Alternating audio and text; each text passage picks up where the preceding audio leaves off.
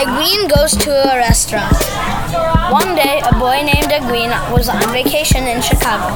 He was staying at his cousin's house. It was time for lunch. Egwene and his family started walking.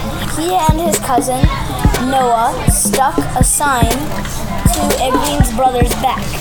It said, "Kick me." Hee hee hee, they laughed. A kid ran up and kicked Egwene's brother.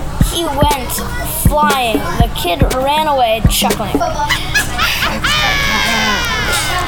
It was 1907. It was noon. Egwene's mom, Susan, screamed, "What the heck is wrong with you?" His mom screamed again. Now everybody looked at her. She saw another boy running up, but he did nothing. "I hope when that boy gets into that building, he falls," said Egwene's smaller brother. Egwene's other brother was okay. Then they got to the restaurant. Egwene pulled out the chair. Creak! The restaurant shook. Egwene thought. He was so scared that creak really scared him. Chapter 3. Egwene goes outside. The restaurant almost broke because the fattest man on earth just walked in. Egwene fell. A plate shattered. And then a waiter got up, and the waiter yelled, A man walked up.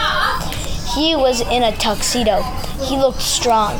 He said, "Please, walk up carefully," in a very, very fancy voice. Egwene went outside. His family followed behind him. Egwene saw stairs.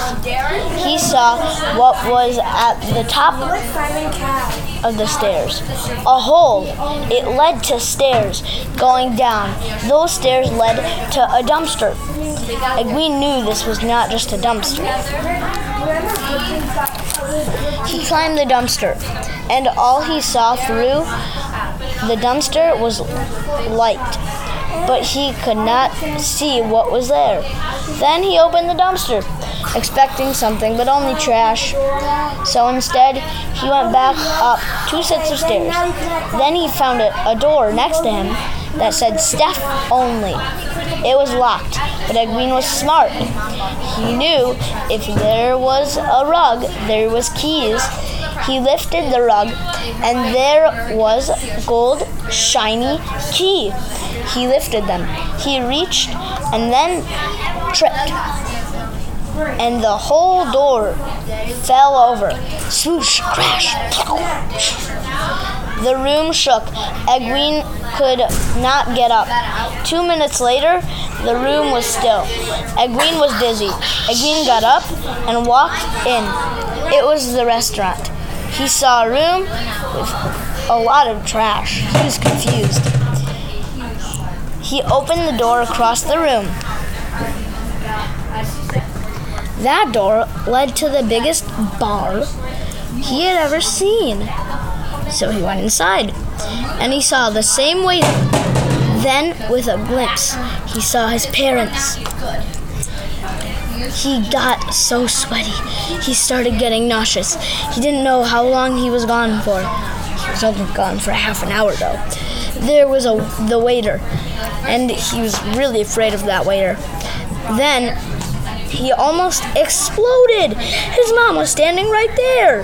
His mom screamed, "Where have you been?" "Nowhere," he mumbled.